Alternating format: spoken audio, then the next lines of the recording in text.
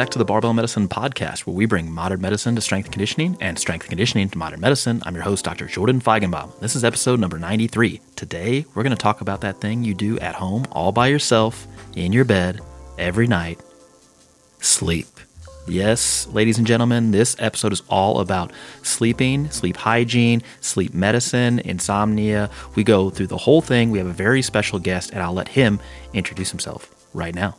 So I'm Dr. Nate Gordon. I'm a family and sleep medicine physician currently practicing in Colorado Springs, Colorado. Thank you for that. Thank you for joining us. This is the sleepiest podcast we've ever done. I don't actually have any other good puns. I really tried. And again, like I just don't have the creativity is not with me this morning. Maybe because I didn't get so much sleep last night, which we're going to talk about. I feel like before we go further, we have to add a little bit to his credentials. One of his most important credentials is that he was actually one of our classmates in medical school. So that adds a little bit more credibility, I think. Yeah, I can tell you a little bit about that. So it's relevant. It's relevant. Also, Nate might actually be the strongest sleep doctor in the world. Or at one point was the strongest. At one point, yeah. The pendulum is swung in the other way, unfortunately. But yeah, that at one point was something that I could potentially report.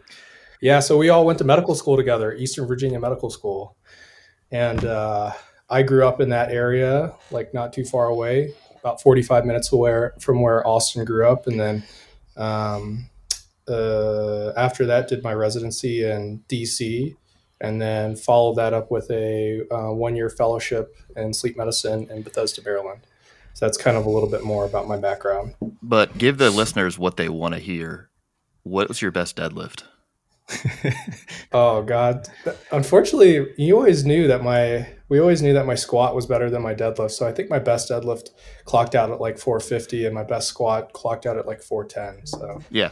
Yes. And that was at 195 after an aggressive weight gain of 175 pounds to 200 pounds in 3 months? Yeah.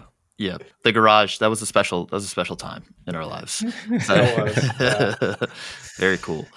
Very cool. So yeah, we're psyched to have Nate here. We get a lot of questions on sleep, both just generally on Instagram or YouTube, or especially at our seminars. And neither Austin or myself has any real, formal training in this. I mean, we learn stuff in medical school and in residency, and we pick things up, but not as far as like a formal fellowship or any sort of like credentialed education. We don't have that. So it's nice to bring an expert on to kind of get into the nitty gritty of sleep. Now, before we get into this, Austin, how many patients do you see in the hospital that have some sort of sleep complaint? Like what percentage would you say? You mean, so I guess I could take this a few ways. One is that during their acute hospitalization for whatever medical illness brought them in, just about everybody gets poor sleep in the hospital because of the nature of the hospital. But independent of that, a huge proportion of the patients that I'm seeing do also have some other kind of breathing disorder in the context of their sleep. So often obstructive sleep apnea, sometimes obesity plays into this, sometimes having heart failure, other medical conditions can all play into this. So super common in the inpatient setting. And then as far as like more outpatient primary care consult work that I do with people, fatigue and poor sleep and low energy and stuff like that are super common complaints as well. So I do quite a lot of evaluation of things from that standpoint, doing home sleep testing and stuff like that we'll get into in a little bit. Yeah. Yeah. It's so in medical school, I was like, that was the running sort of joke that, if you don't want to sleep well, you just come to the hospital, and if as a patient, you'll never get any sleep. One of the residency slots that I interviewed for in a place outside of Los Angeles, they were like, yeah, right before you start your residency, you get admitted to the hospital for a weekend, and you just get to be a patient. And you get woken up at 4 a.m. for your AM labs and everything, and all this stuff. And like, I was like, wait, do you guys really draw blood and stuff? And they're like, yeah. So you get the the full experience. And I was like, I'm not going to rank you guys. I would not consent to that. Yes. Not only because I don't know if I wanted to just give you guys a blood sample like prior to enrolling, but that invasion of privacy. But also like, I'm about to be underslept for the next 3 years, so like just let me have my last weekend in peace. Okay, cool. So let's start off with sort of a broad kind of background. Nate, if you had to describe to a patient like why we sleep, what would you tell them? Yeah, that's a good question, and it's not quite easy to answer. The jury's still working on that, but we think that there are multiple sort of functions. Back in the day, and sleep medicine is relatively young. It's only about 50 years old in terms of a like identified specialty, and has only been like recognized by the ACGME as like a fellowship trained specialty as of like 2003. So it's still super new.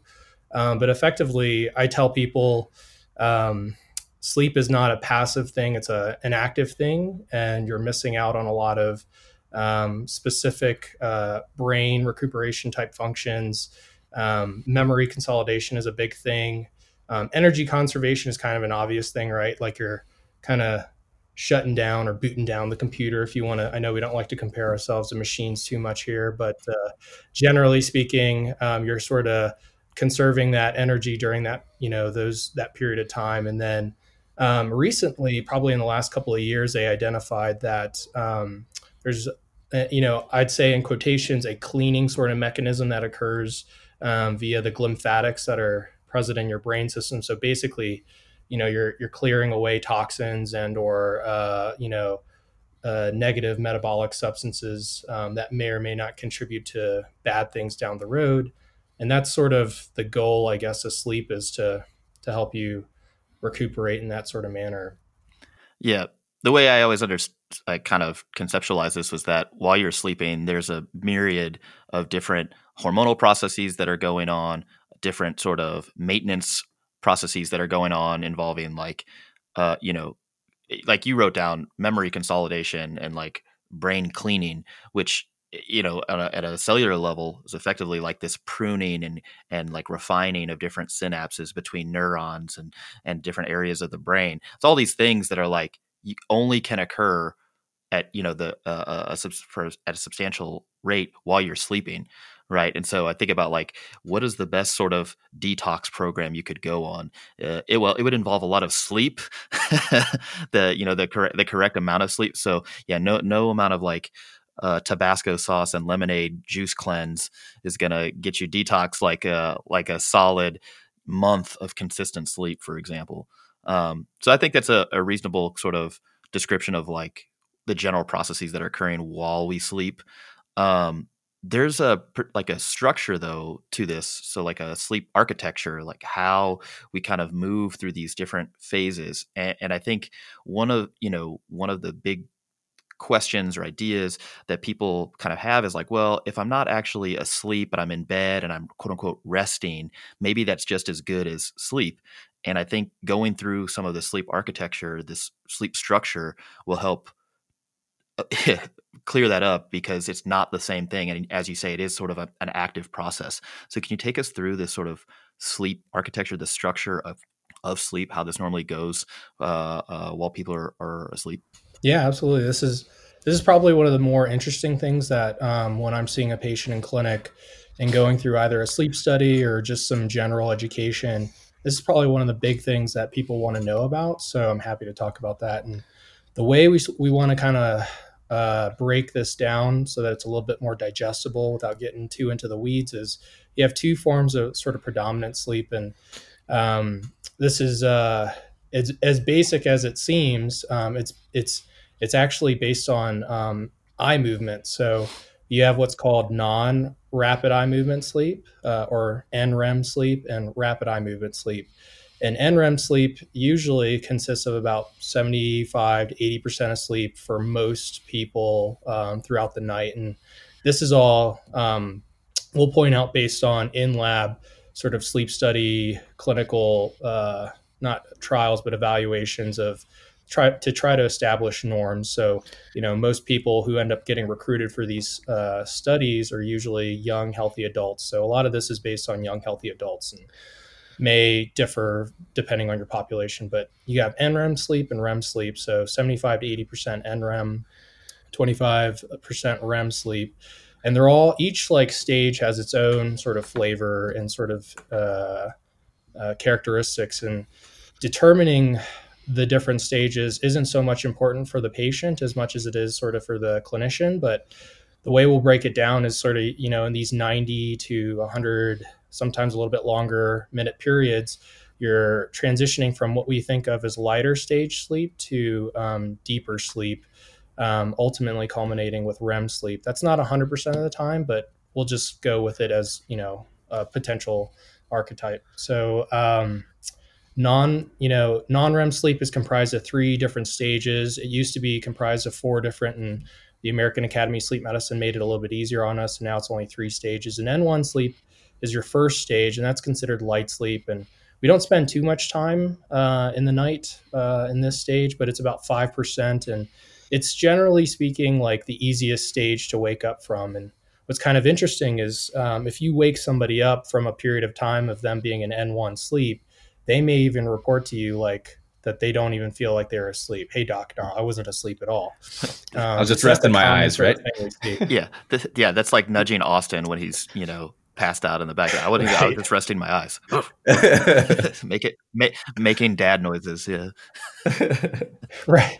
And that has some implications, right? Because if a person is spending more time in like N1 sleep throughout the night, they may, you might have a patient who reports, and this is classic, I see this probably in a fair number of patients who come to me who say, yeah, doc, I don't sleep at all, like not even a wink. And then, you slap on a sleep watch, or you have them sleep in the lab, and you identify quite a bit of time in sleep, but they're spending more time in this N1 sleep. And it makes sense why they would report why they don't feel like they're not getting a ton. So that's stage 1. That's about 5% of the night. Stage 2 is where we spend the bulk of NREM sleep. That's about 40 to 55%. And most will report like feeling that they were asleep if you were to wake them up in N2. There's not much to say beyond that other than some like characteristic findings that we'll see in N2. And sometimes we see some pretty interesting like sleep related behaviors occurring out of N2 or N3 sleep, which I'll talk about now. So N3 sleep is considered the deepest sort of stage of sleep. It's like 10 to 20% of our sleep. And people tend to consider this to be sort of slow wave rate in terms of your brain waves sleep. It's typically considered to be the more restorative stage of sleep. And honestly, it's very sensitive to sleep deprivation. So like your body knows that it wants more N3. So for example, like if I were to sleep deprive Jordan and say, okay, Jordan, you're going to go to, this many baby showers this week, and you're going to stay up and take lots of pictures and not get a lot of rest. The likelihood is that first night that I gave him, an ability to catch up on that sleep, you might see a higher number or higher percentage of this non-REM stage 3 sleep. And that's because your body wants to maximize it if it can. And what's sort of interesting to point out is that people who don't go ahead. Yep. Oh, sorry. You just get there faster. Is that the idea, or like? Okay. Yeah, exactly. It's kind of like think of it as a like a bodily or like a necessary sort of drive that you need. It's almost like thirst, right? Like eventually you're gonna determine that you're thirsty, and that's going to be sort of your priority. Well, N3 sleep tends to pop in a little bit earlier in sleep deprived individuals if they're given appropriate opportunity. And it's because there's a lot of restorative quality that goes into it. And we're speaking kind of vague because the science isn't still really been hashed out, but relevant to probably our listeners. N3 sleep is where growth hormones typically secreted. So a lot of bodybuilders are chasing N3 sleep, and there's a lot of commercial discussion out there as far as how can we maximize and capitalize on N3 sleep. And frankly, short of sleep depriving yourself, there isn't anything that's really been solidly associated with getting more N3 sleep, at least in a safe way. Yeah. So that's non-REM sleep in a nutshell. And then you're passing through these rather linearly, meaning most people will go N1, N2, get into N3, and this is all happening in the 2 hours or so, 90 minutes, 120 minutes, something like that. And then people are going to pop then into REM sleep, which probably most people have heard about on some level.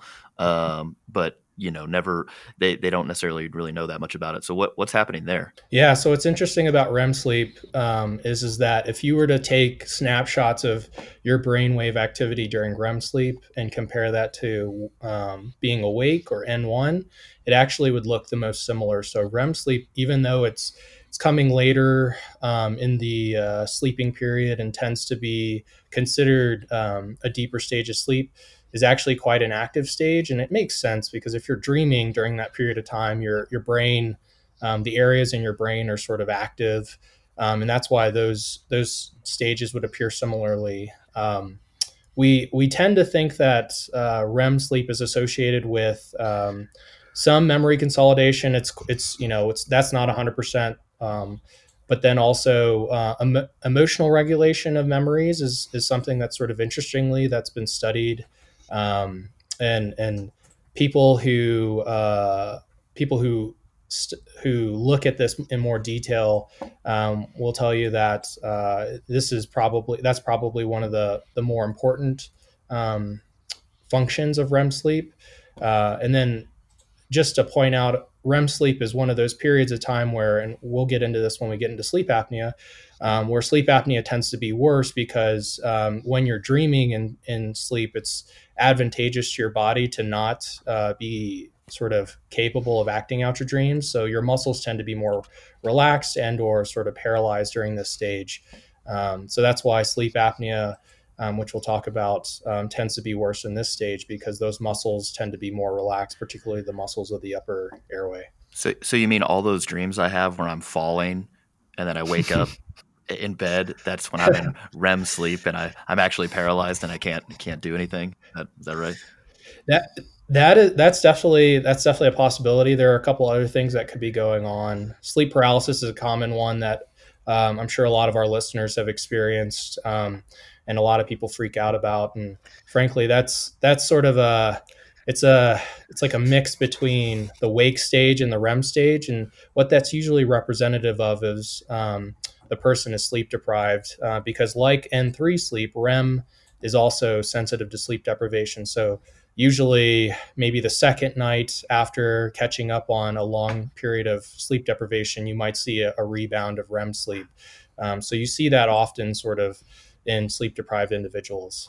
I had a question here, Nate. You mentioned the roles of this with respect to emotional regulation, and I think most people can probably identify if they're sleep restricted in some way, maybe getting a little more irritable. How far does this go? Does it go all the way towards clinically diagnosed like depression and things like that? Because we know that there are sleep disturbances in that context. And are they like bidirectional? Because depressed people tend to not have the best sleep, and is it vice versa? What are your thoughts on that? Yeah. So the audio is cutting in and out a little bit, but what I'll say, I think what you're getting at is you're asking how much does REM sleep sort of play into sort of emotional regulation, like when someone's up and awake and sort of during their day.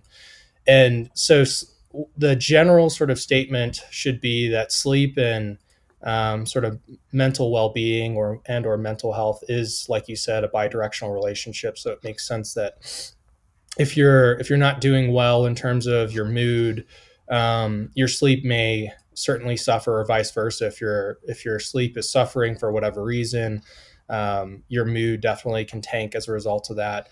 In terms of emotional regulation from a REM sleep perspective, that more so has to do with sort of like the quality, I guess, the emotional state of those dreams and or those memories that are being processed and or sort of cleaned during that period of time.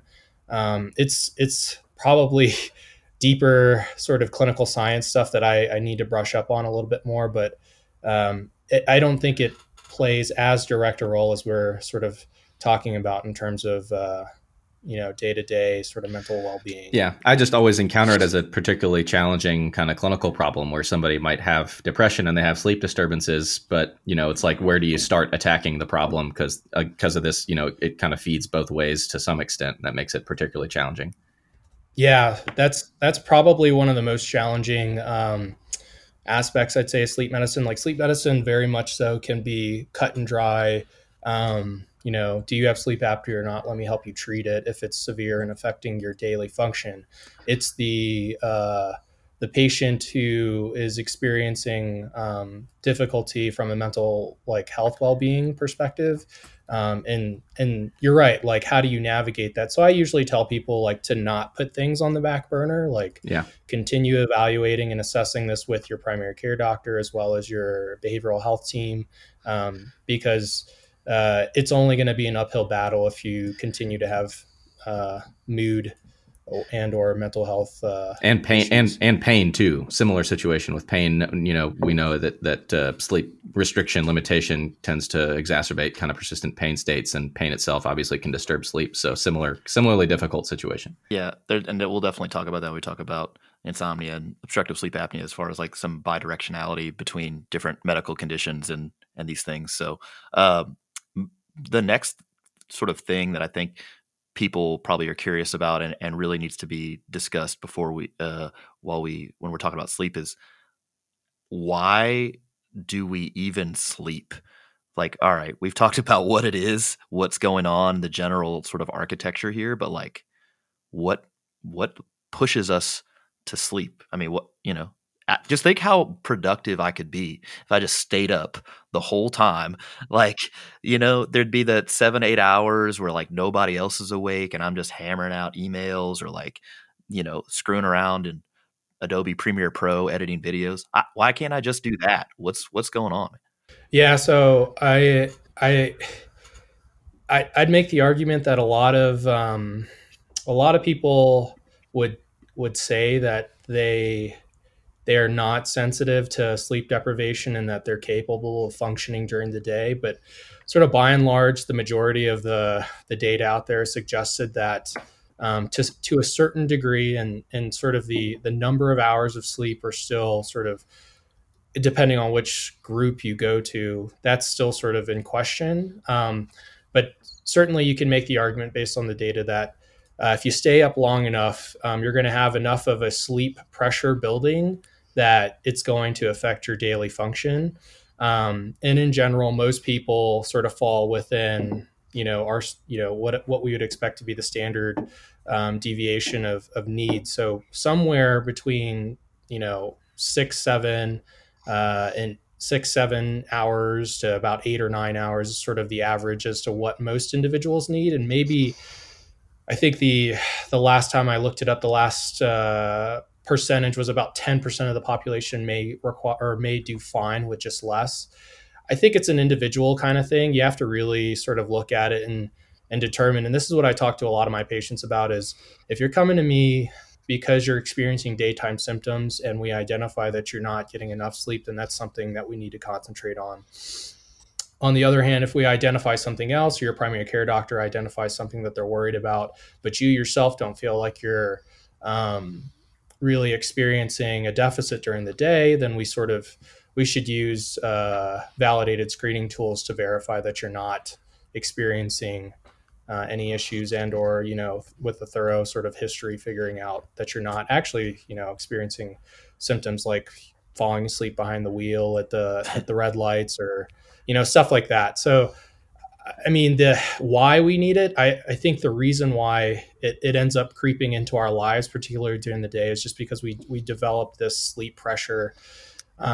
And the way that I classically will explain this to patients is there are two sort of models that we're experiencing our sleep through. And the first is that process Astor pressure that we're discussing. And that's basically that sort of innate drive to get sleep. And whether that's due to needing to get more that restorative deep quality sleep, or that memory consolidation, it doesn't really matter. It's a form of pressure that builds up over time. And I think all of us, at least here, can relate to that. If you've been up for a prolonged period of time for a call shift, towards the end of that shift, you're definitely starting to slow down and become groggy. And that's just because over time, you've got sleepy chemicals, particularly what we think to be comprised of adenosine, building up in your brain the longer that you're awake. And that's sort of think of it as like a gas tank that's filling. And by the time that you are given the opportunity to sleep, you're utilizing that gas to allow the sleep process to occur. Got it. Yeah, so there's basically this gradually mounting sort of pressure to go to bed. Some of that I prefer the term sleep drive. Sleep drive. Yeah, for sure.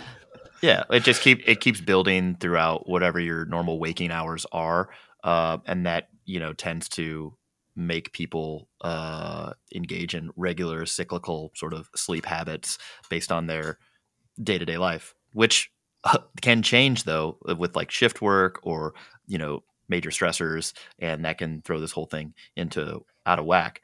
But there's a secondary process that I guess they're not necessarily mutually exclusive, but I guess I've heard another way to describe this more than the sleep pressure is just based on the circadian rhythm, process C, as you kind of write here. What's your sort of take on that?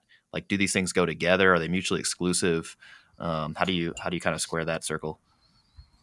Yeah. So what's interesting, I don't tend to think of them as, they are exclusive processes in that they're separate, but the way that they overlap is sort of how sleep is enabled. So, we talked about sleep pressure that builds up over time, ways that you can sort of mitigate that, right? Obviously sleeping. So that brings down some of that sleep pressure. So things like napping or sleeping for longer periods of the day may reduce someone's overall sleep drive. Caffeine, has an effect on adenosine that reduces its effect. But process C, or the circadian rhythm that you bring up. So a lot of people like to talk about this. It's really important to sort of understand that this is sort of like an internal biological clock that is running on its own.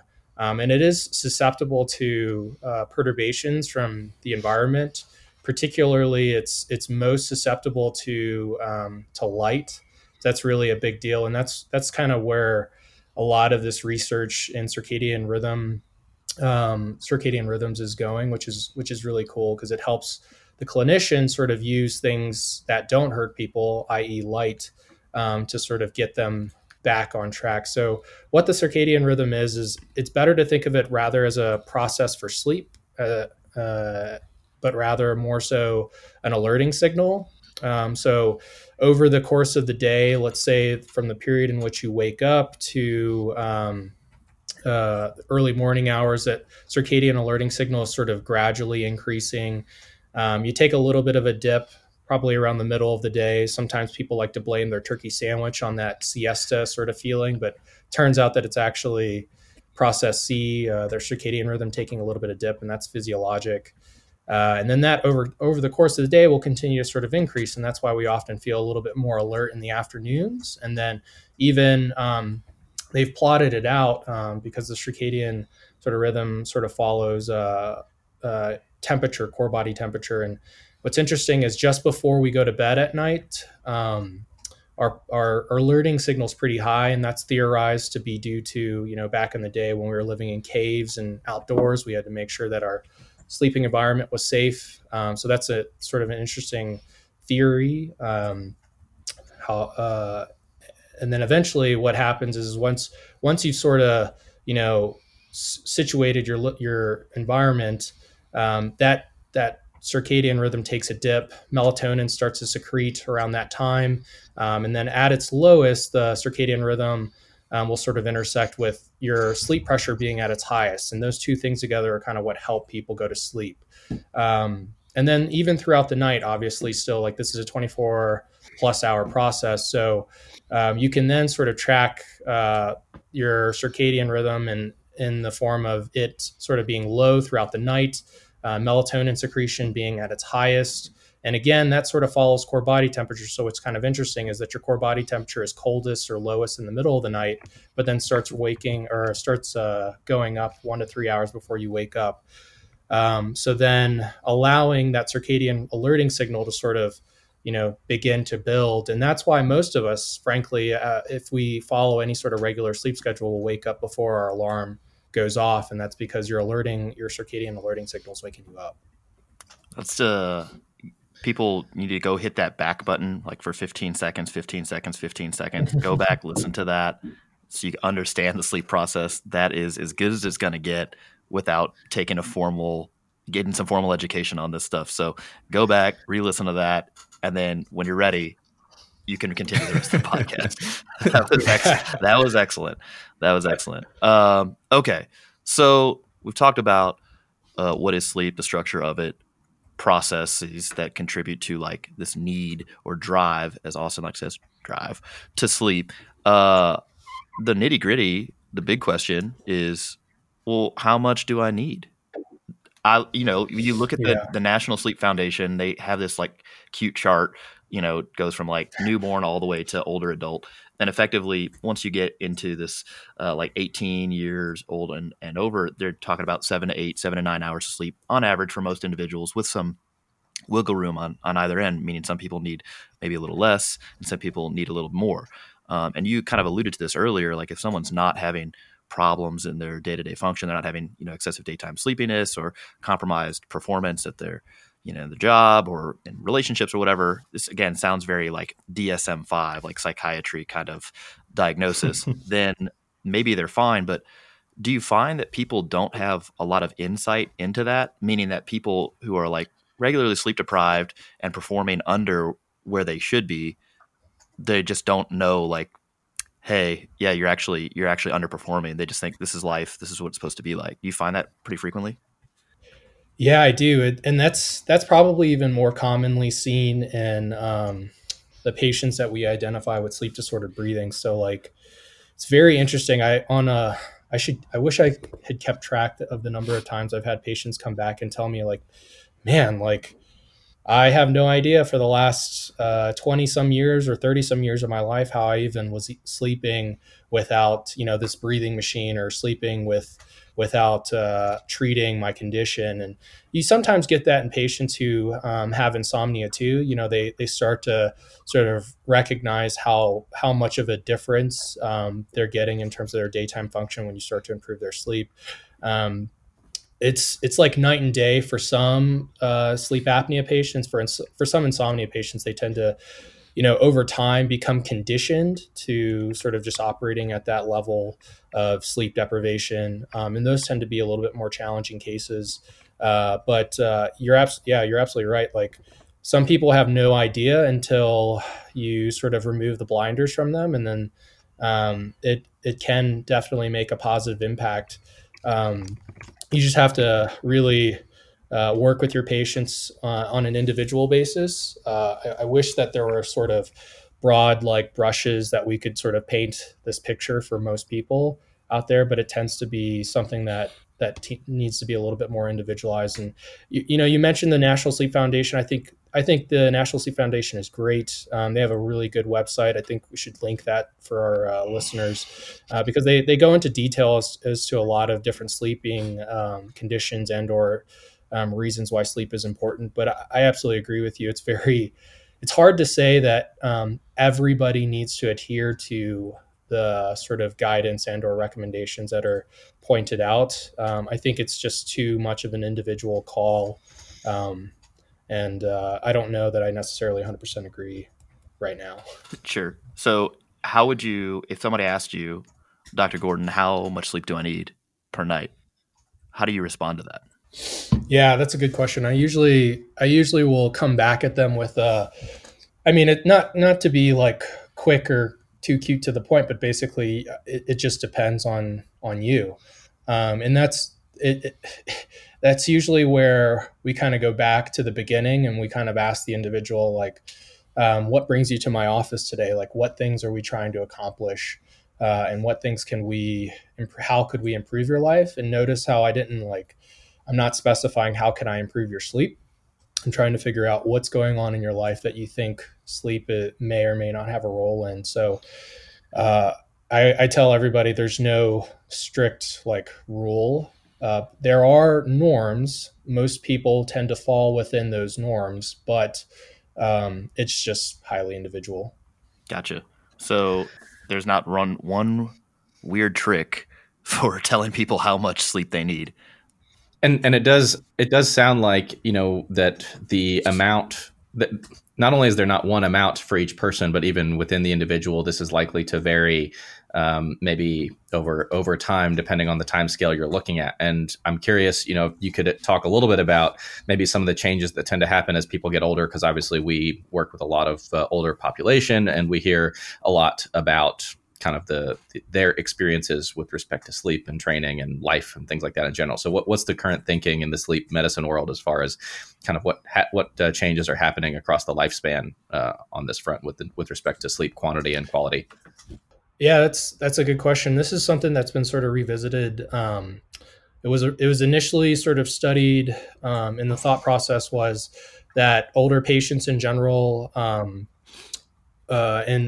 okay, so let's define that, because that's kind of hard to define.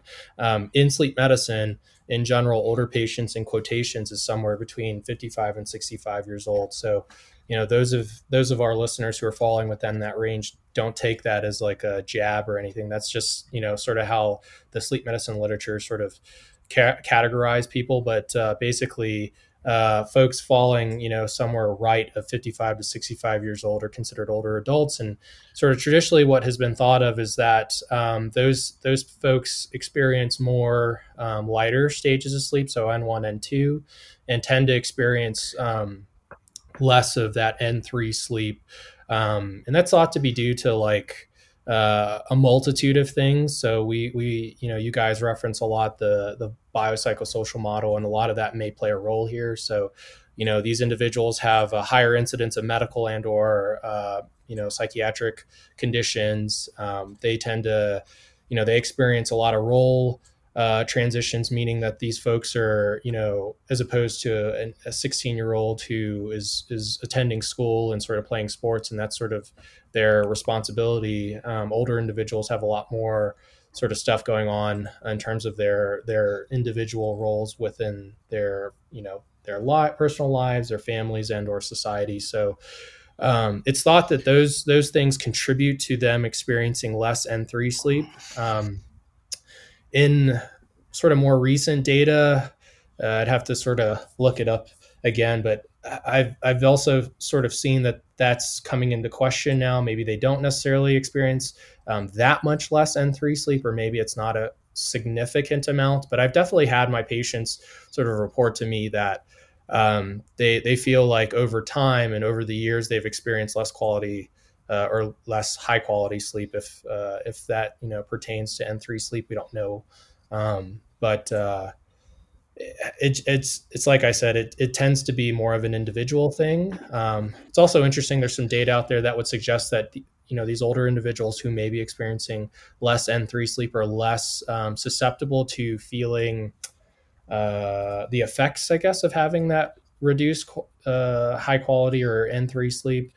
So it's kind of all over the board. So it may be that would suggest that it may be physiologic, i.e. not a real significant problem if they are less susceptible to that change. Right. Kind of like we see changes in certain hormone levels across the lifespan, be it thyroid or testosterone or something, and it's not necessarily clearly associated with symptoms or reduced increased risk of disease or death. So it may just be a physiologic thing. So it's a little tricky. Yeah, exactly, for sure. Makes some sense. But I'm sure in 15 to 20 years we'll be like, oh man, we're so dumb. I know. Yeah, which is fine. You just got to update your priors. The worst thing you can do is just keep saying the same thing over and over again, despite overwhelming evidence to the contrary. Okay, moving on. So we talked about why we sleep, structure of sleep, what makes us go to sleep, and then like how much we may or may not need depending on being an individual in different contexts, etc. Let's start talking about some sort of practical / clinical type applications here. So first off, somebody says, Dr. Gordon, all right, you're the sleep guru. What should I start doing at home right now to make sure that I'm setting myself up for success as far as getting the best quality sleep that I can? I think you would start with sleep hygiene, which we say that phrase all the time. And I think now looking back, I wish that every time I said that phrase, I would actually define it and say exactly what, is considered to relate to sleep hygiene. Because I think people are just like, okay, I know what dental hygiene is. You just like brush your teeth and floss. Like, what is the toothbrushing and the flossing for sleep? What falls in this category? Yeah, that's a You bring up a really good point, because what's interesting about sleep hygiene is, in general, it's classically, when you look at sort of the clinical trials that assess for treatments for things like insomnia, sleep hygiene is usually actually the control.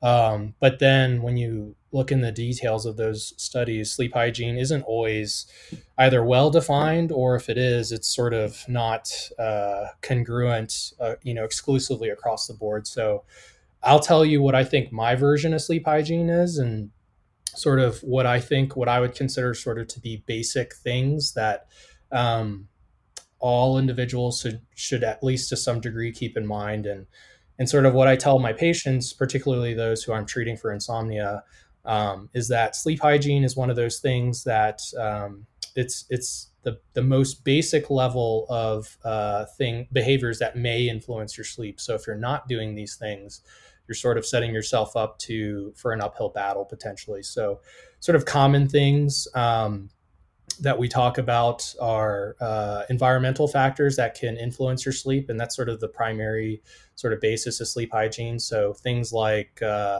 making sure you have a comfortable mattress to sleep on, and that you have a safe environment to sleep in, and that you're not keeping the bright beaming lights in your house on when you're trying to go to sleep at night. Temperature is an interesting one that a lot of people will overlook. So as I sort of mentioned, based on your circadian rhythm, which follows a core body temperature, you can negatively influence your ability to go to sleep if you're trying to go to sleep with your thermostat set to 85 degrees. That's relative to the individual, right? If you're someone who runs cold, I guess, then maybe having it a little bit higher. But in general, we would ask most individuals to set their thermostat somewhere between 67 and 70 degrees at a max. Improper sort of activities around sleep. Some of this kind of makes sense. So if you were to use caffeine just before going to bed, it would make sense that you might have some difficulty with going to sleep shortly after. Nicotine, like caffeine, is also a stimulating substance. So for those of our listeners or those patients who are tobacco users, definitely nicotine is something that can negatively influence your sleep, because it's a stimulating type of drug, if you will. I ask the question, when is your last cigarette of the night? And they usually tell me just before I go to sleep. And that's counterintuitive, because it has a stimulating effect. So, generally speaking, sort of, again, we're thinking baseline recommendations, low hanging fruit that we can try to adjust. I would advise that being removed from around the bedtime. And then alcohol. So alcohol is a commonly used sleep aid. It helps reduce the time it takes for you to go to sleep. There's no doubt about that. But the issue with alcohol is that, number one, it negatively impacts your, to say that it's negative is hard to make that comment, but it impacts your sleep architecture by basically suppressing all of your REM sleep. So people who drink a lot or have a binge type night might experience a longer, crazy, more elaborate dream that they end up waking up from, and that's because they're sort of pushing all of that REM sleep towards the last portion of their sleeping period. And then as alcohol starts to metabolize, people tend to wake up. So that's why alcohol is not a great sleep aid and is included in that sleep hygiene sort of discussion. And then sort of other common things that we'll talk about, people who exercise just before sleep or just before trying to go to sleep. If it's a particularly hard workout, like if you're doing an RPE 10 type workout, you're probably not going to sleep that well, if you do it right before you hop into bed. So in general, I think the convention is somewhere on the realm of like 3-4 hours before bedtime. I think that you can play around with that depending on the intensity of the workout. And, this group of listeners, I'm sure, would appreciate that. And then eating. So food is actually kind of like light. It's considered what's called a Zeitgeber, or an influencer of the circadian rhythm. So ideally, you're having an earlier dinner and giving yourself a couple of hours before you try to go to sleep. And that's kind of the gist of sleep hygiene. I mean, those are baseline things that I would recommend for all individuals to consider looking at. And what's the evidence on sleep hygiene overall, if you had to wrap it up? Yeah, it's so sleep hygiene for patients who uh, who meet the criteria for chronic insomnia or insomnia, like even acutely, it's not good enough, generally speaking.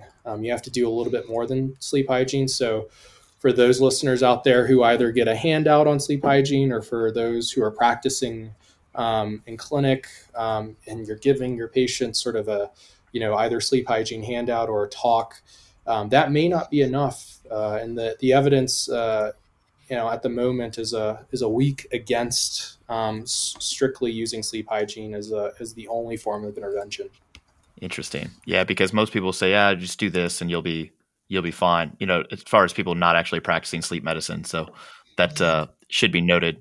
And if I can add, I'll add one more thing to that. So it's potentially harmful too. This is something that it makes sense when you think about it now. If you give somebody, like, let's say you have a discussion about sleep hygiene with somebody, and they have chronic insomnia, and they go home, they do these things, and then they continue to have insomnia. Well, we're potentially harming those patients, because what's happening is effectively you're giving them information to modify their behaviors. But the problem is that if the patient does these things, it doesn't get better. Well, then what's the likelihood of them taking on more recommendations to change their behavior? So, we haven't touched on cognitive behavioral therapy for insomnia, which is evidence supported and recommended for first line treatment of insomnia. But you could potentially harm a patient who has insomnia by saying, here's some sleep hygiene, go for it. Good luck. And then the patient does it and then becomes, disgruntled or upset about not getting better. And then you potentially have closed that door to that patient sort of changing their behaviors via cognitive behavioral therapy. So it's potentially harmful. Yeah, it's effectively they're more resistant to doing some of the other things that they also view as either being ineffectual, like they just don't work because the sleep hygiene thing didn't work, or they think they're already doing enough with the sleep hygiene. So double-edged kind of sword there. Okay. So I think it's important now. There are two like major diagnoses that I think, like clinical diagnoses that we see all the time, particularly in North America, and then just are the people who we interact with on a regular basis. And those are insomnia and obstructive sleep apnea. So let's start off here with insomnia. If you had to define insomnia to a patient, explain it to a patient, what would you say this is? Yeah. So in a nutshell, it's basically difficulty with initiating sleep or maintaining sleep, or both. For in terms of chronic insomnia for greater than 3 months. In terms of acute insomnia, it's the opposite. It's for a period of less than 3 months, and that's usually 3 or more nights a week. Super common thing that we see, particularly, I mean, obviously in sleep medicine, but definitely even when I'm doing primary care, I see probably, I'd say a third of my patients are complaining of this condition. Yeah, it's got obviously a lot of people in North America. I think it's like something like 20 to 30%, yeah, of adults in North America. And you can have it short term or chronic. So short term being like less than 3 months, chronic being usually greater than that. When you diagnose this, are you using like questionnaires, like the Pittsburgh Sleep Quality Index or something like that? Or are you using a different sort of screening tool or diagnostic tool? Like how are you diagnosing this in the clinic? Yeah, so it's usually I'm usually talking to the person and just sort of asking about what their sleep is like. I'm usually doing an insomnia severity questionnaire. It's otherwise known as the ISI. But the Pittsburgh one is also a good one to sort of establish how the patient feels their quality of sleep is. And sometimes that's hard to put into words. So those are all, like the ISI and the PSQI are both validated screening questionnaires that we use frequently when we're talking to patients about insomnia. And then what are you, I guess when you're also diagnosing this, you're trying to make sure it's not something else that's not actually insomnia. So like an example would be like you don't have enough opportunity to sleep. For example, like literally you're going to bed at midnight and you got to be up at 4:30. Like that's not insomnia. It's a short sleep duration, for example, or sleep insufficiency. Yeah. Yeah, absolutely. That's probably in my patient population that I'm seeing regularly in this area. That's probably one of the more common things. The other one that a lot of people that will trip up a lot of people is circadian derangements. So, say a patient's circadian rhythm is shifted to the right, meaning their circadian rhythm is delayed, so they're more likely to have their circadian rhythm drop off later in the evening. That's someone then who is more likely to go to sleep later and therefore wake up later.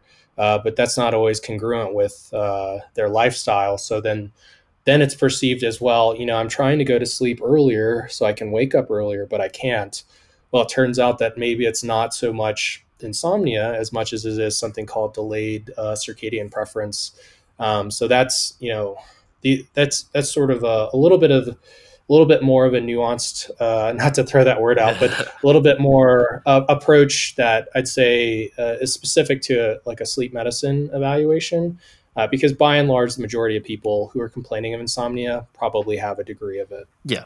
People come to you. They're obviously having some excessive daytime fatigue or compromise in their ability to like participate in all the things they want to. And so they're thinking, hey, I might have this sleep problem. And yeah, just given the numbers, common things being common, you're probably gonna have something there. Okay. So you've effectively diagnosed somebody as having insomnia.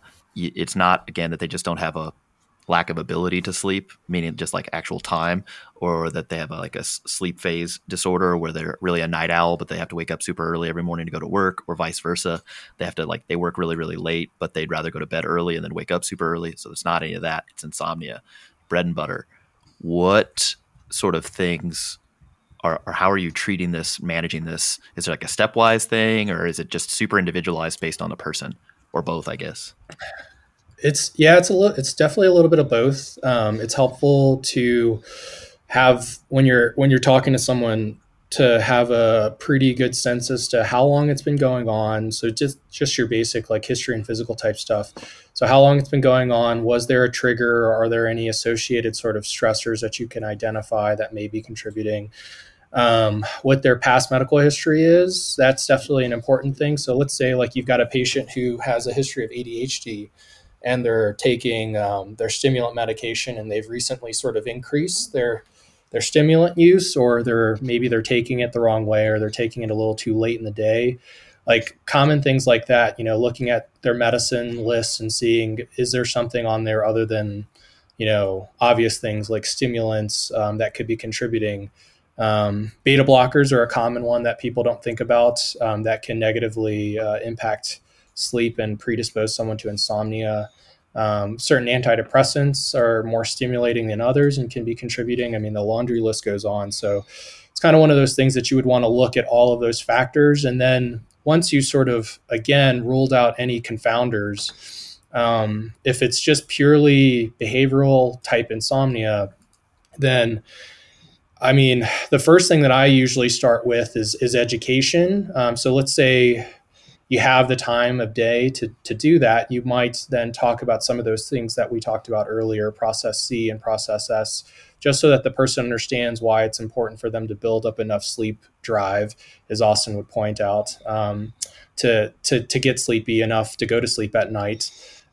We would talk about the circadian rhythm and sort of environmental influences of that, to help the person understand that perhaps having a dimly lit house for the last couple hours of their night may be a positive thing to do. And then we'll typically recommend, if the patient is agreeable to it, something called cognitive behavioral therapy. So CBTI, we'll just call it that for the remainder of the podcast, is something that is evidence supported.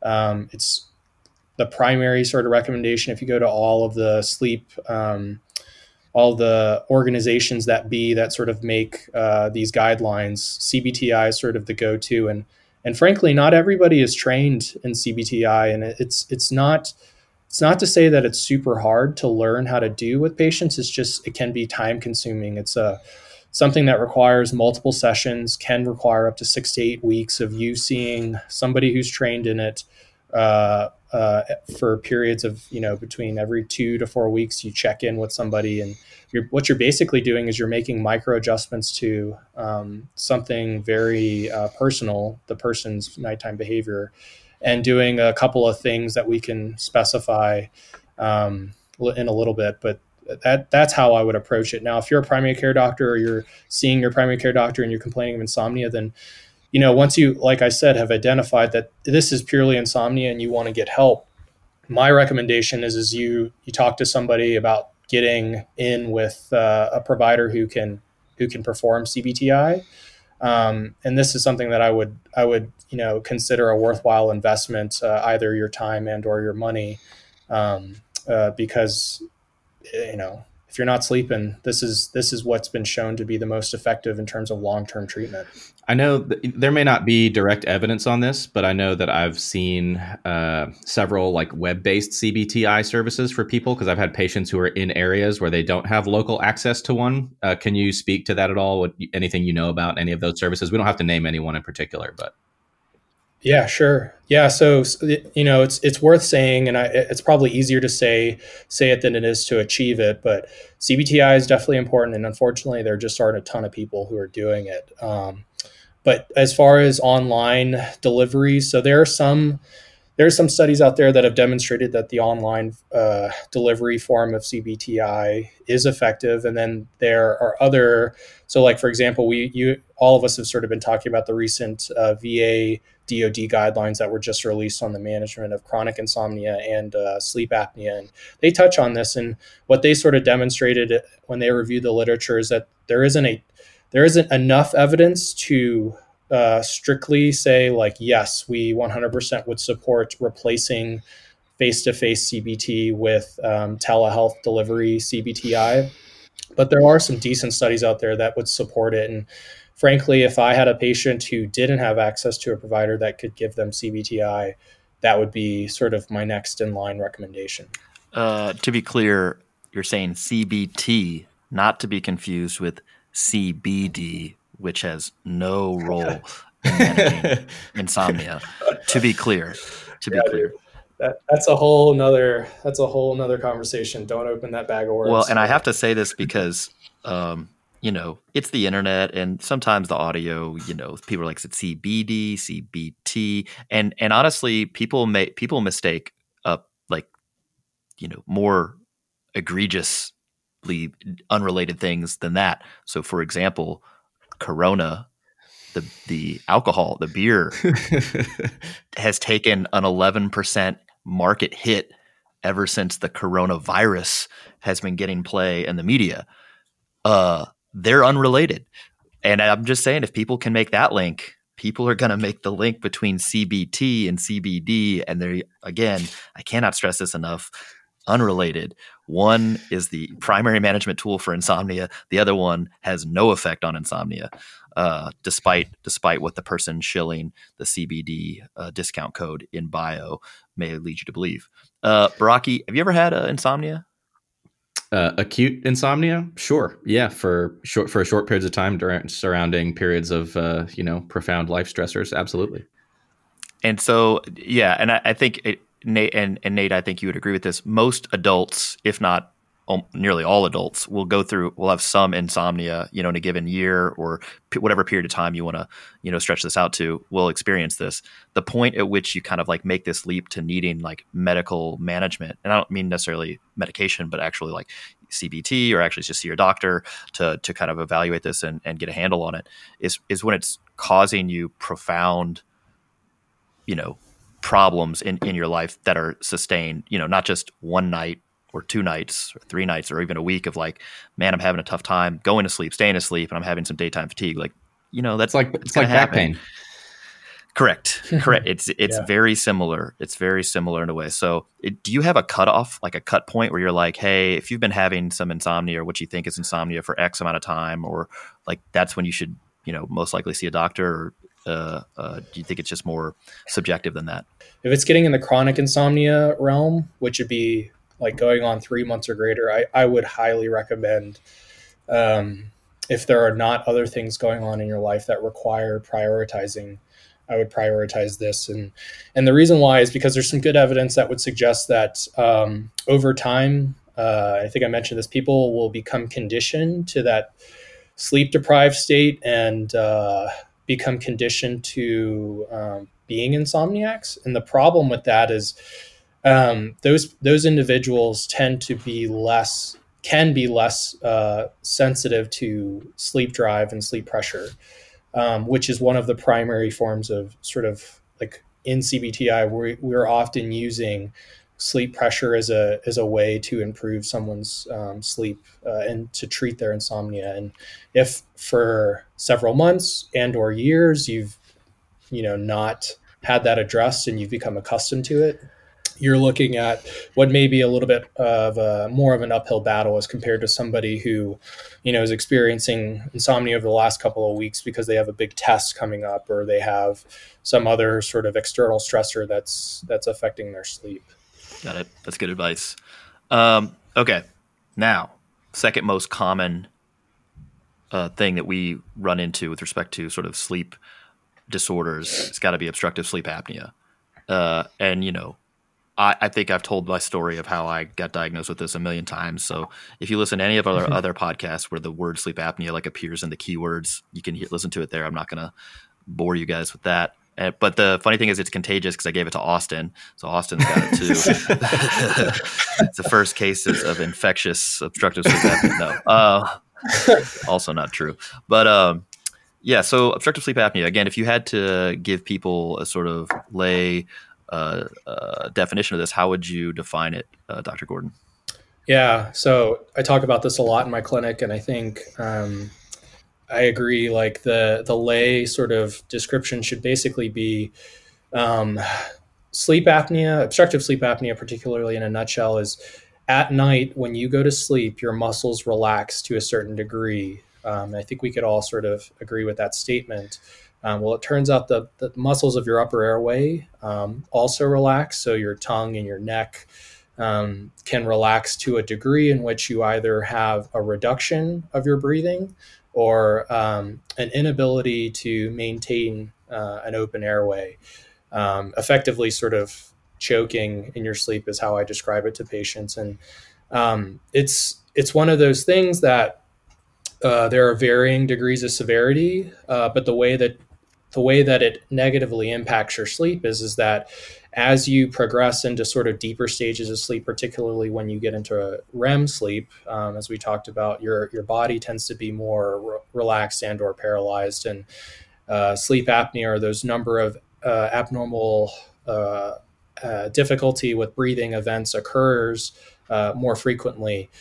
So what that does in turn is it sort of, as you start to not be able to breathe, your brain and your lungs receive less air, and therefore your brain receives less oxygen, and you start to wake up. So you're effectively, as you're getting into these deeper stages of sleep, your body then starts to choke itself and sort of pulls yourself out of those deeper stages so that you're either awake or you're in those lighter stages of sleep when you're less likely to have sleep apnea occurring. Yeah. And that happens a certain number of times over the course of the evening or the course of your sleeping period. Yeah, so it's like a respiratory effort related arousal, effectively. Like you can't keep the oxygen at the level it needs to be when your muscles are relaxed. And then in order to like get the oxygen up, you got to wake up a little bit. So, and that's keeps you out of those deep stages of sleep. So when you're diagnosing this, in general, there's like two main types of tests. You can go to a sleep lab, and they, hook you up to a bunch of different sensors and, oxygen monitors and such, et cetera. Or you could do it at home. It's a typical home sleep study. Do you have a preference? Is there like what are they actually monitoring? And then do you recommend one over the other in any particular situation?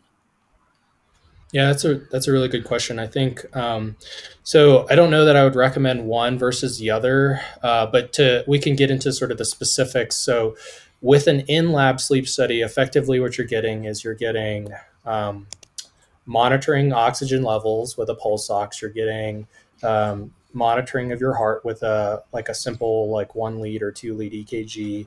You're getting airflow and or in two forms of different measurements. You're getting brainwave activity, so we can monitor when the person's asleep and then when the person's starting to wake up or has like a respiratory type of event that we discuss that then causes them to wake up. We have some belts that will sit over your chest and your abdomen to tell us if there was an effort during that those respiratory events, and then we have some extra leads to monitor things like arms and leg movement. So that's a lot of information that the sleep an in-lab sleep study is getting. And what's helpful for that is you're getting a lot more information. Is the person waking up because they're having a reduction in their breathing that's not accompanied by a reduction in their oxygen level? Like, that's a thing, and that can cause sleep disruption. So you get more information with the in-lab. The at-home study, which may be a little bit more easy for the patient at least to sleep, involves fewer leads. It's basically generally speaking, it's most of the things that we talked about, with the exception of the eye and brain monitoring that we talked about. So all the oxygen, the breathing functions that we talked about, position is there. And then, because we can't tell when the person's asleep or not, we rely on the person telling us, okay, I went to bed at this time and fell asleep at this time and I woke up at this time. I think for the most part, if you're concerned that you have sleep apnea, which I think we'll probably talk about screening in a bit, I think a home sleep test is a fine opening initial type of test. But the convention should be understood that because it's going to pick up fewer individuals, since we're missing some of those other inputs, that if you have a negative sleep study and you still suspect that you may have sleep apnea, then my recommendation would be is you either repeat that home sleep test, or the ideal alternative would be is you get an in-lab sleep test to follow. Yeah, I mean, when you're trying to figure out or determine who would be eligible for this, if they didn't come see you in the office, where you didn't get to do an exam and look at them and ask them a bunch of questions, what sort of risk factors are you think that are predictive here? So people at home who may not necessarily had been thinking that maybe I have sleep apnea, even though it's super common. We're talking almost 1 billion people worldwide have sleep apnea. Okay, so what sort of traits, characteristics, or other risk factors would you sort of put together as sort of this screening tool that you might use, and where would people go for that? Yeah, definitely. So you guys have mentioned quite a few times during your seminars and prior material the Stop Bang screening questionnaire, and that's a good starting point. So we'll run through the mnemonic, but essentially, if you're a snorer, if you snore loudly, if your bed partner hates sleeping next to you or has to sleep in another room because you snore really loudly, that's a positive, S there. If you're tired during the day, or you feel fatigued, or you're sleepy, or you're falling asleep at inappropriate times, that's the T, and that might be, that's a positive indicator there. The O is for if you've been observed, whether you're stopping breathing or not, and that would be, you'd have to have a bed partner to tell you that. But if you've woken up, gasping or choking, it's possible that, that might be representative of an apneic event. The P in stop is pressure. So if you're someone who has high blood pressure, we have pretty decent data to suggest that the surge of fight or flight hormones that occur when someone's choking during sleep apnea is associated with an increase in systolic blood pressure. And as a result of that, if you have high blood pressure, that might be a risk factor and you may have sleep apnea. I'll pause for a second and I'll say that those individuals who test positive, 2 out of those 4 criteria right there, are looking at higher risk of sleep apnea. anyway. And we haven't even talked about the second half of the screening questionnaire. Yeah. But that's a validated, just that itself is validated for screening for sleep apnea. Yeah, I think if you have if you answer yes to 2 of those questions or whatever, it's like a twofold increase in risk of sleep apnea. And then if you up to like 4, so you've answered, most of those questions, oh yeah, that's me, it's 3.5-fold or 3-fold. It's like, it just keeps going. It's like, so again, this is very common just as a baseline. And then if you start answering yes to these questions, probably on that road to like maybe needing to get tested. Yeah, and then to finish it out, so like before the we mentioned the stop bang piece. So if your body mass index is greater than 35, which a lot of our listeners who train, they may fall into that category. This doesn't take into account like waist circumference or stuff like that, but that's certainly something to consider. If your age is greater than 50, so we just know that older individuals, their upper airways are comprised more of fatty tissues as opposed to muscle tissues, and as a result of that, they're at higher risk of sleep apnea. So age greater than 50 is the A. For the N, is do you have a large neck circumference? So for males, that'd be greater than 17 inches. And for females, that'd be greater than 16 inches. And then the last G is for gender, for male. So until a woman's postmenopausal, a man is always going to have a higher risk of sleep apnea at any given age. So that's the stop bang questionnaire in a nutshell. And you can just Google that and take it yourself. And if you pop positive or if you're elevated, I would talk to your doctor about it. Yeah, it's worth getting screened for, particularly. And again, if you are never fatigued during the day, like it just doesn't happen to you outside of just once in a blue moon, then why are you listening to this podcast? It's not for you. Yeah, if somebody came into my office and said, yeah, look, I got 2 risk factors for sleep apnea, I'm wondering if I have it, then the first question I would ask them are you tired during the day? And then I'd characterize, how often and what do they mean by that and everything else. And I said, no, never. I'm like, I don't know that we need to like screen you for this. Unless there was some other reason they had high blood pressure or, another condition that I thought would be or obesity or something else that was like predisposing me to work that up. But in any event, yeah, I think that's good advice. Baraki, you're on the CPAP now? Yes, I am. Technically, I think it's an auto PAP machine, but yes, we'll get to those machines. I've been on it for, I don't know, maybe a little over a year now. You kind of get used to it up front, but yeah, works fine. Yeah. We're like big CPAP shills here. We're just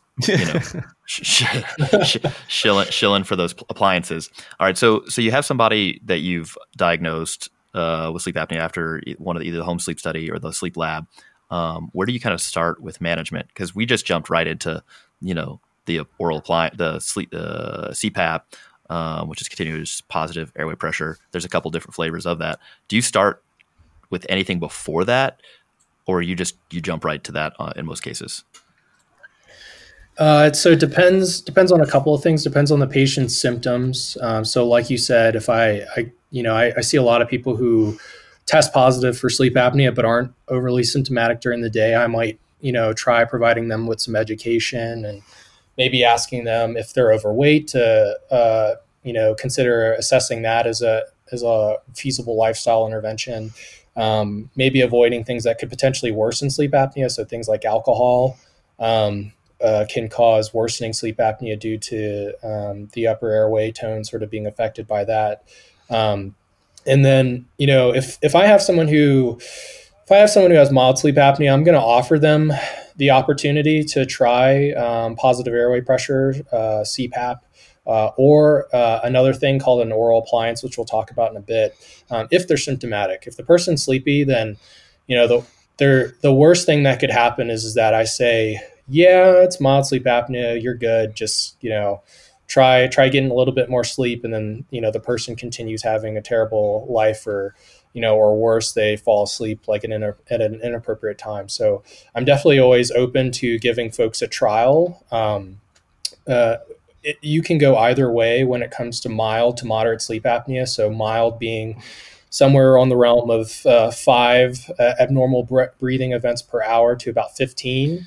And then 15 to 30 is the moderate range. And there's evidence to support that if somebody has a lot of those episodes occurring when they're on their back and they're still only in the moderate category, that they may benefit from a device called a mandibular advancement device or an oral appliance. Effectively what that does is that sort of just pulls the jaw forward ever so slightly to pull those, neck tissues anteriorly and therefore reducing the incidence of abnormal breathing events.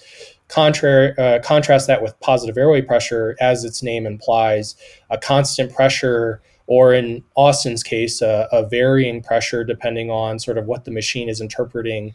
But effectively, you have a constant pressure of airflow that's keeping the airway propped open. So sort of like a pneumatic splint is how we would describe it, and therefore reducing those instances of the airway collapsing and sort of the person not breathing at all, preventing apneas, or preventing the person even from snoring, which happens when the airway narrows to a certain degree.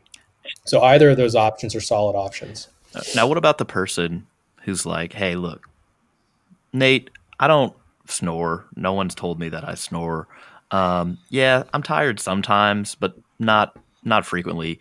I meet some of these criteria, I guess. But, honestly, when I drink, anytime I have, I go out with my buddies and I have, a few drinks, man, the next day I'm just wrecked. And I think that I'm just hungover, because I feel so bad in the morning, but I really don't drink that much.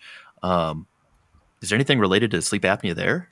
Yeah, so that person might be sort of teetering on the realm of borderline sleep apnea, or they may very well have mild sleep apnea, and it's just not really all that apparent until they, number one, have more obstructive events relating to their alcohol intake, or number two, they get lower quality sleep as a result of their alcohol intake, therefore sort of making them feel the effects of their sleep apnea a little bit more the next day. So either way, I'd probably, if a person presented with those complaints, I probably would refer them still to be assessed for sleep apnea. Yep. And I think the way I understand with the alcohol, one, it alters the sleep architecture. Two, people tend to sleep in abnormal postures compared to where they normally sleep. So for example, I never used to sleep on my back ever, because I would just be apneic. And so the way I dealt with that was to never sleep on my back. But when I would drink, like in college and in med school, because I don't do that anymore since I'm a responsible adult, I would just sleep on my back and it would be, terrible. And so when I actually did my sleep study, I had to sleep on my back. And I think they found out very early on in that sleep study that I had some pretty substantial apnea. So between the abnormal postures and then also can be an additional like muscle relaxant where the strap muscles of the neck, maybe even a little bit less tone than they normally have because you're wasted. Can contribute. Any other common medications that you see do similar sort of things? Opioids are a big one.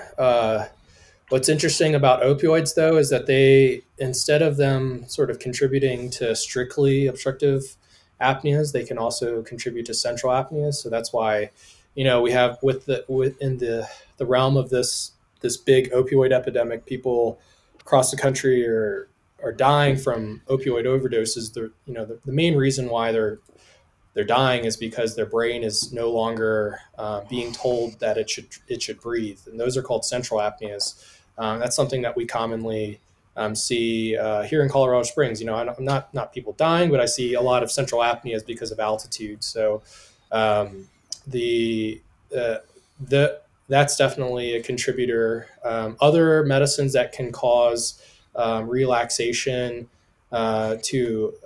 in excess, especially if they're used in excess, potentially things like benzodiazepines and or other muscle relaxants, but the big one is thought to be from opioids.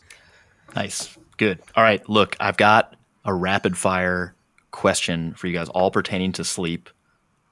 Nate, you've been awesome on this so far, and now I'm going to try to trip you up. But you don't have to trip up on your own. We're going to try to include Dr. Baraki in this rapid fire question because I know that he loves this so much. But in this time around, these are medically related things. Okay, so we'll start off here. Nate, commonly asked question we get all the time: what about catch-up sleep? So I don't sleep during the week that much, but on the weekends I crash, I catch up. That's fine, right? No, it's not, because what that typically will contribute is you having difficulty with going to sleep once you've caught up. If you're more sleep satiated on the back end, you have less sleep drive and therefore are less effective at going to sleep later. So my recommendation is if you can avoid it and try to maintain a regular sleep schedule, that's more ideal.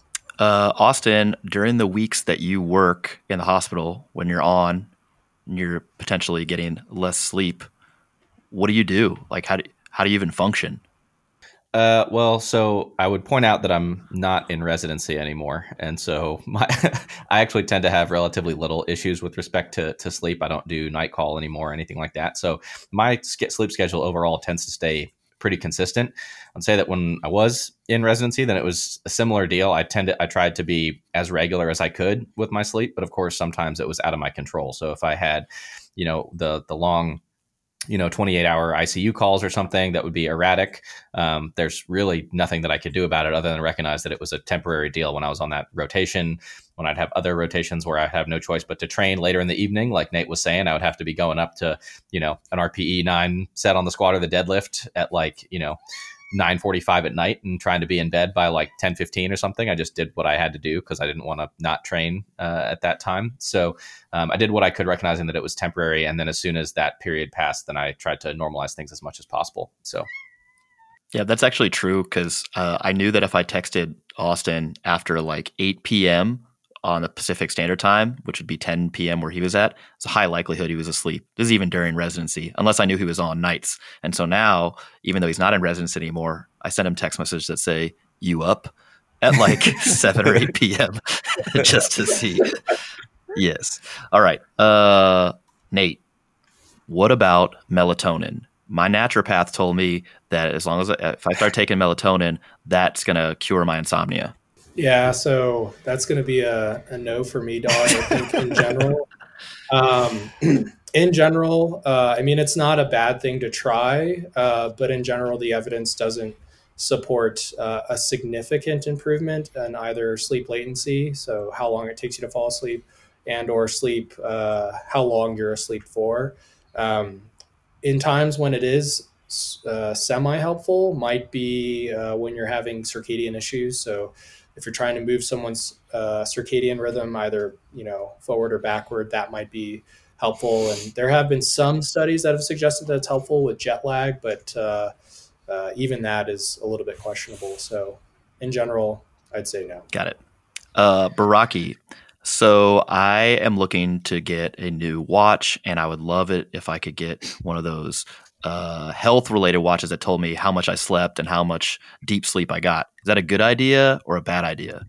Yeah, I tend to recommend against those. Dr. Gordon, feel free to chime in here as well. But I wrote a piece about this on our website about 2 years ago called Placebo Sleep in 2018. And this had to do with kind of a potential nocebo effect of using these kind of sleep tracking devices, because you may be sleeping reasonably well and then say you have kind of a normal, we all experience some degree of tiredness at some point, and then suddenly you start looking at this to track it, and your watch, which is of questionable validity a lot of the times, may tell you that you had a whole bunch of, poor quality sleep, for example, or you may feel fine and you look at your watch and it tells you had poor quality sleep, and that may kind of nocebo you from that standpoint as well. So I think that, we should be primarily focused on not trying to biohack and optimize every aspect of our lives and measure all these things that don't necessarily need to be measured. If you're having concerning symptoms, things that are distressing to you, affecting your quality of life, then get them evaluated kind of through validated proper means. And if not, then there's no need to go looking for problems that may not exist.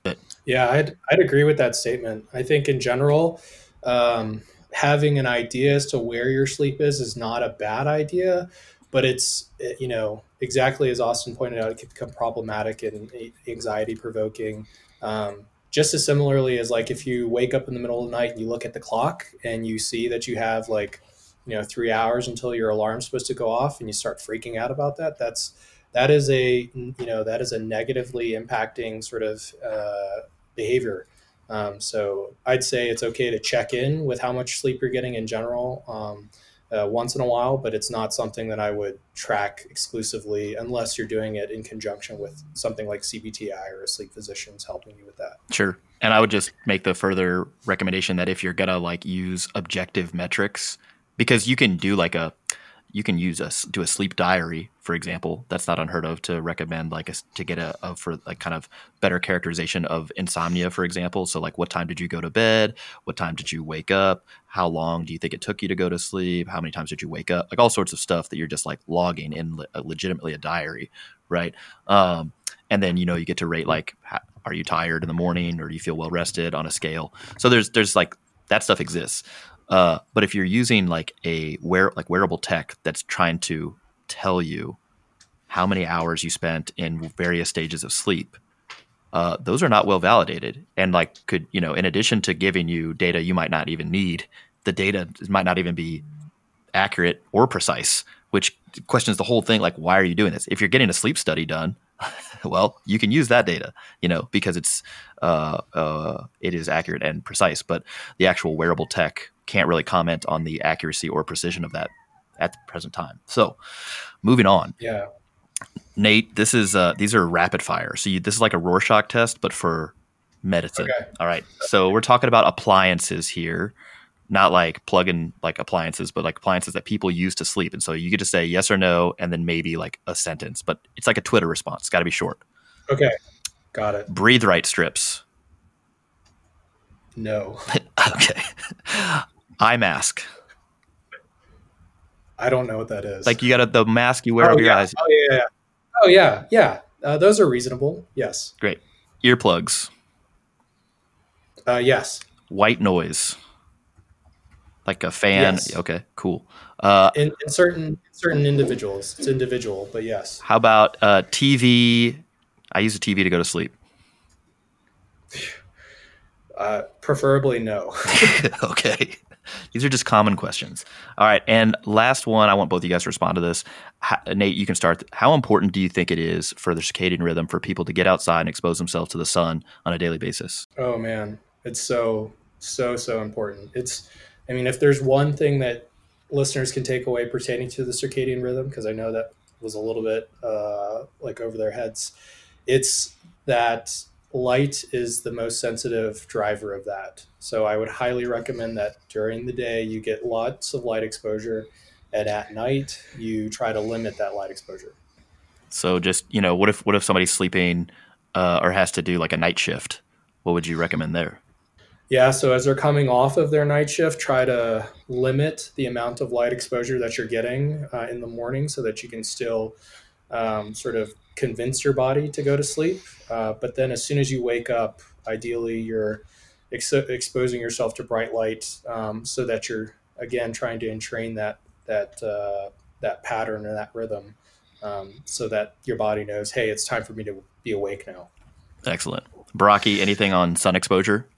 Yeah, I don't have anything to add to that myself. There's one other comment I was going to make separate to this, but I wanted to make sure you get through your Q&As first. Sure, I'm good. Go ahead. Oh, it was on the topic of sleep apnea. The one thing I wanted to add, just because it's very common concern in our population is people who are concerned about low testosterone or hypogonadism and the association there with obstructive sleep apnea, as well as a number of the risk factors for obstructive sleep apnea with low testosterone. And I've seen lots of patients, guys who got their tests done and they want to get started on treatment, or somebody's already started them on testosterone replacement therapy without an appropriate evaluation for sleep apnea. And, having severe untreated sleep apnea is actually a contraindication, or a reason to not start TRT in somebody, because it can exacerbate the sleep apnea further. And additionally, treating the sleep apnea can actually improve the hypogonadism, can improve their testosterone levels, as well as treating the other risk factors, including overweight, obesity, things like that. So that's a big one that I think is under-recognized, that I look for a lot in these people who oftentimes may be interested in pursuing TRT without realizing that there are other things that need to be either ruled out and or treated that may actually obviate the need for them to get that treated at all. Yeah, I'd agree. I think at a minimum, for those patients who are about to get started on TRT, a screening questionnaire should be completed. And if it's not, that's, you're wrong. Perfect. Guys, we did it. That was awesome. Yeah, it was great. Thank you, Nate, so much for joining us. Listeners at home, we have a bunch of resources in the description below, so go check those out if you want to learn more about this. Thank you guys so much for listening to the Barbell Medicine Podcast, where we bring modern medicine to strength and conditioning and strength and conditioning to modern medicine. I'm Dr. Jordan Feigenbaum, joined as always with Dr. Austin Baraki and our special guest, Dr. Nate Gordon. If you guys are listening on iTunes, Stitcher, wherever you get your podcast from, leave us a 5-star rating and a review. It really helps drive traffic to our podcast, and we'll catch you on the next episode. See you.